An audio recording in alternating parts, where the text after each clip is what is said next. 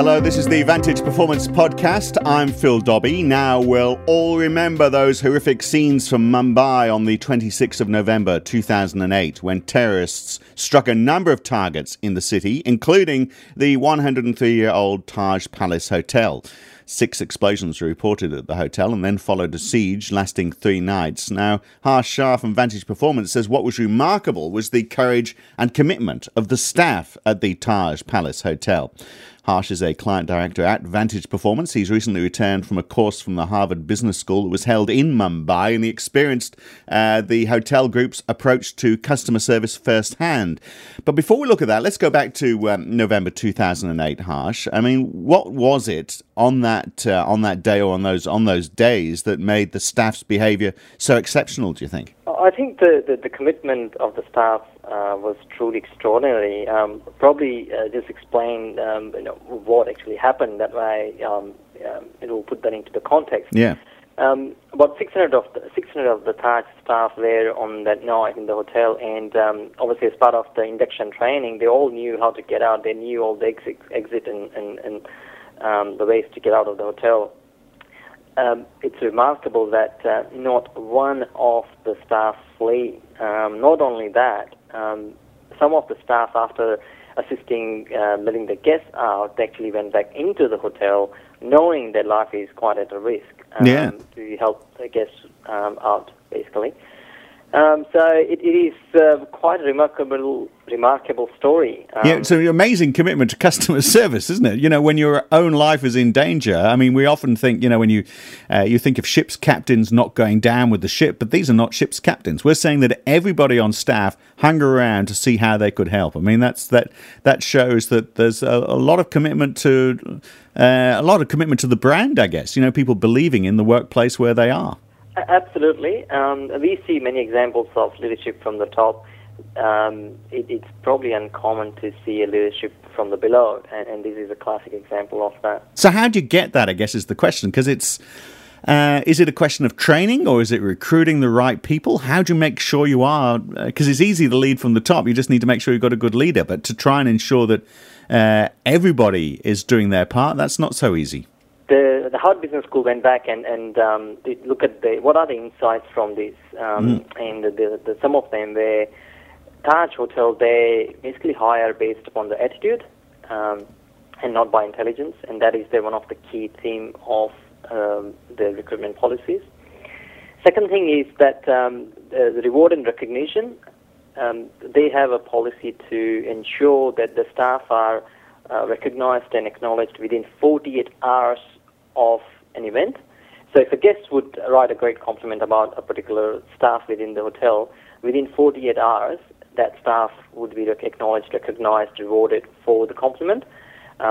Unlike, every 12 months you get together and do a performance review and then you say, you are now acknowledged. And I guess that means that they have a sense of belonging because of this. So they didn't want to leave because they wanted to play their part, because this was all part of an entity that they belonged to, basically.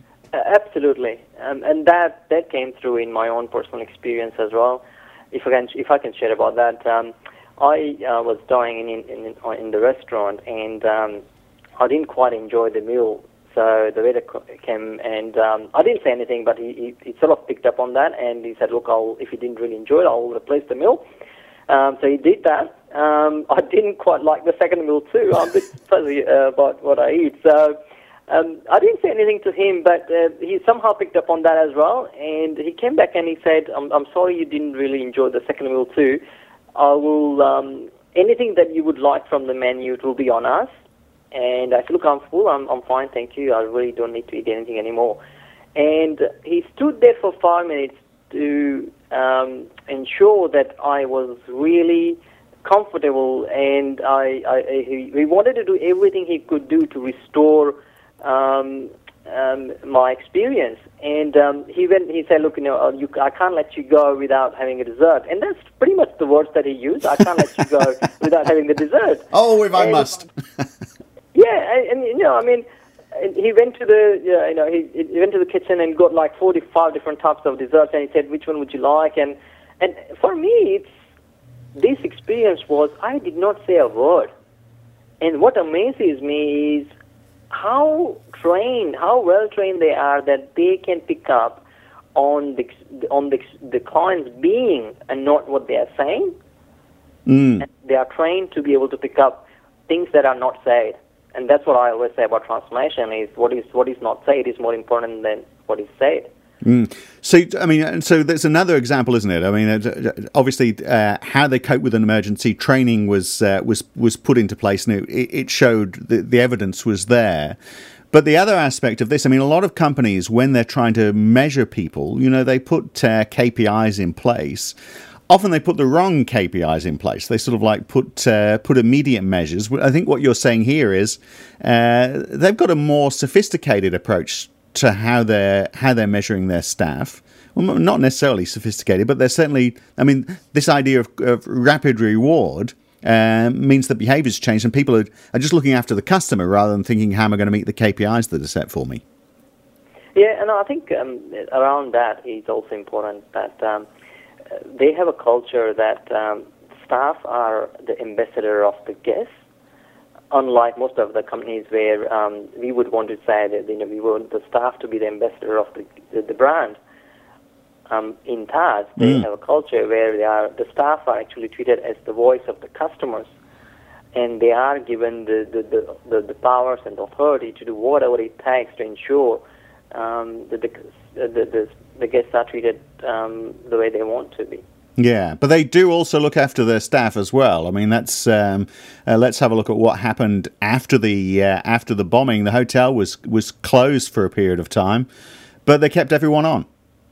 Yeah, the hotel was closed for 6 months, and there was not a one redundancy that went through. And I mean, this is the least that the hotel would do, I would have thought. But yeah, they kept every single staff on the payroll while the hotel was closed for 6 months. I think the last comment from Ratan Tata, the chairman, was quite an inspirational one, and he said when he obviously in the media interview, we can be heard, but we cannot be knocked down, and that does show in the employees and the culture of Tata Group. Yeah, absolutely. So they're all part of this one entity, which is working well. So, how unique is this? Do you travel other parts of the world? Do you travel around Australian hotels, for example, and say they've got so much to learn from this hotel in Mumbai? We're so far off the mark. I mean, there's some pretty good hotels in Australia as well, aren't there?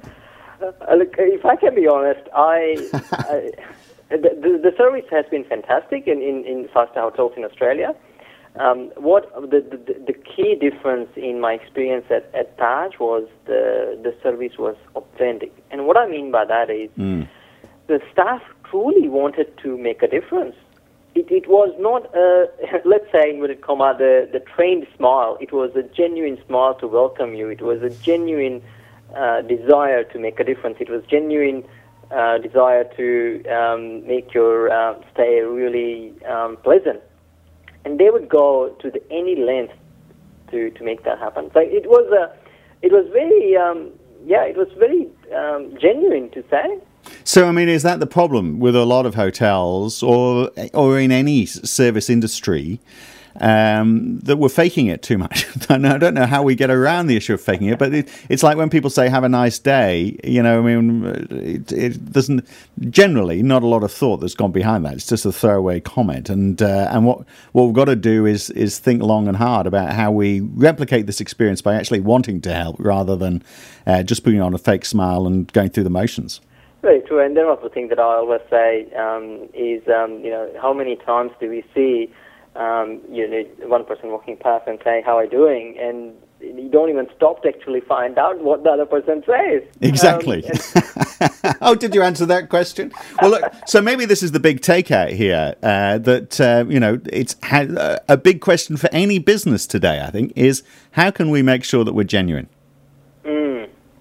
I think the answer lies in really engaging the hearts and not just the logic and not just the training in the mind. It's about the heart, engaging the hearts. Yeah, absolutely. Well, there's a thought for today. Appreciate your time, and thanks for your insights again. Cheers, Phil. Thank you.